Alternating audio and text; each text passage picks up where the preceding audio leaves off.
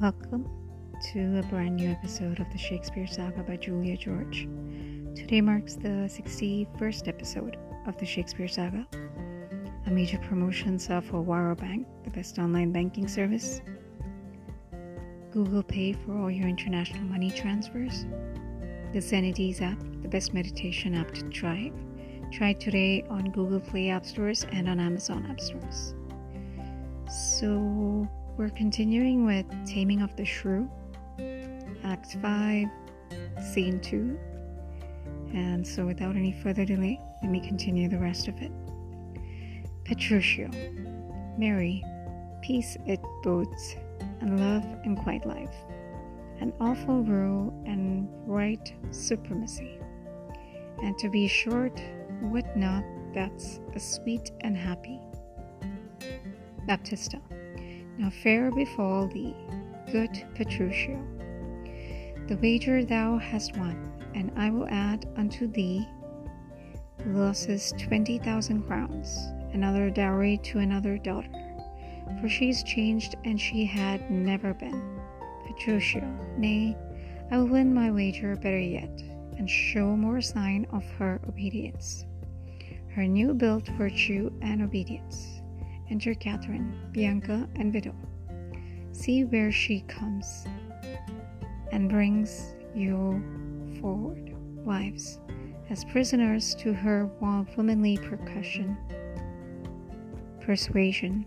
Catherine, that cap of yours becomes you not. Off with that bogle, throw it underfoot. Widow. Lord, let me never have a cause to sigh, till I be brought to such a silly pass. Bianca. Hey, what a foolish duty call you this, Lucentio. I would your duty were as foolish too.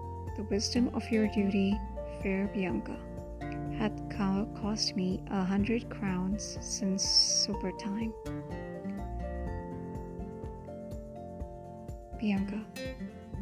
The more fool you for lying on my duty. Petruchio. Catherine, I charge thee, tell these headstrong women what duty they do owe their lords and husbands. Widow. Come, you're mocking. We will have no telling. Petruchio. Come on. I say the first begin with her. Widow. She shall not. Petruchio. I say she shall, and first begin with her. Catherine. Fay, unknit that threatening unkind brow, and dart now not scornful glances for those eyes, to wound thy lord, thy king, thy governor. It blots thy beauty as frosts do bite the maids, confounds thy fame as whirlwinds shake fair buds, and in no sense is meet or amiable. A woman moved is like a fountain troubled, muddy, ill-seeming, thick, bereft, and beauty. And while it is so, none do so try or thirsty will deign to sip or touch one drop of it.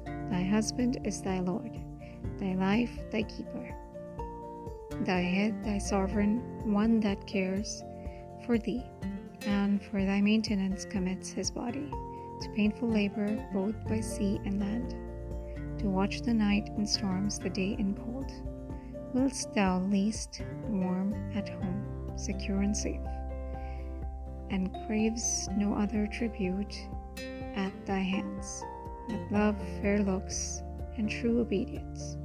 Too little payment for so great a debt, such duty as the subject owes the prince.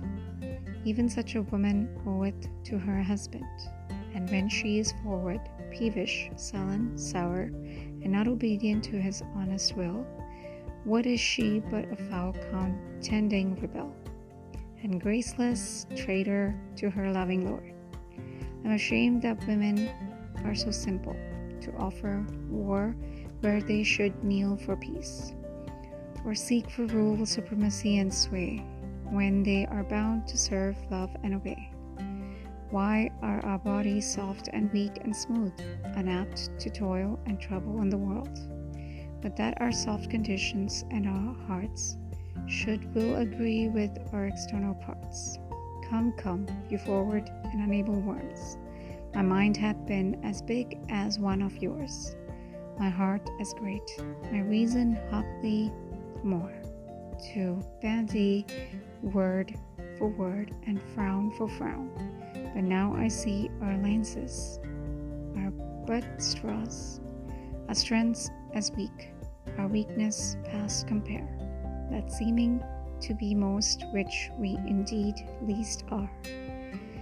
Then wail your stomachs, for it is no boot, and place your hands below your husband's foot, in token of which duty, if he please, my hand is ready.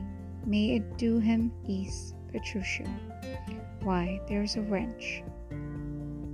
Come on, and kiss me, Kate. The kiss, Lucentio. Well, go thy ways, O lad, for thou shalt have, Vincentio.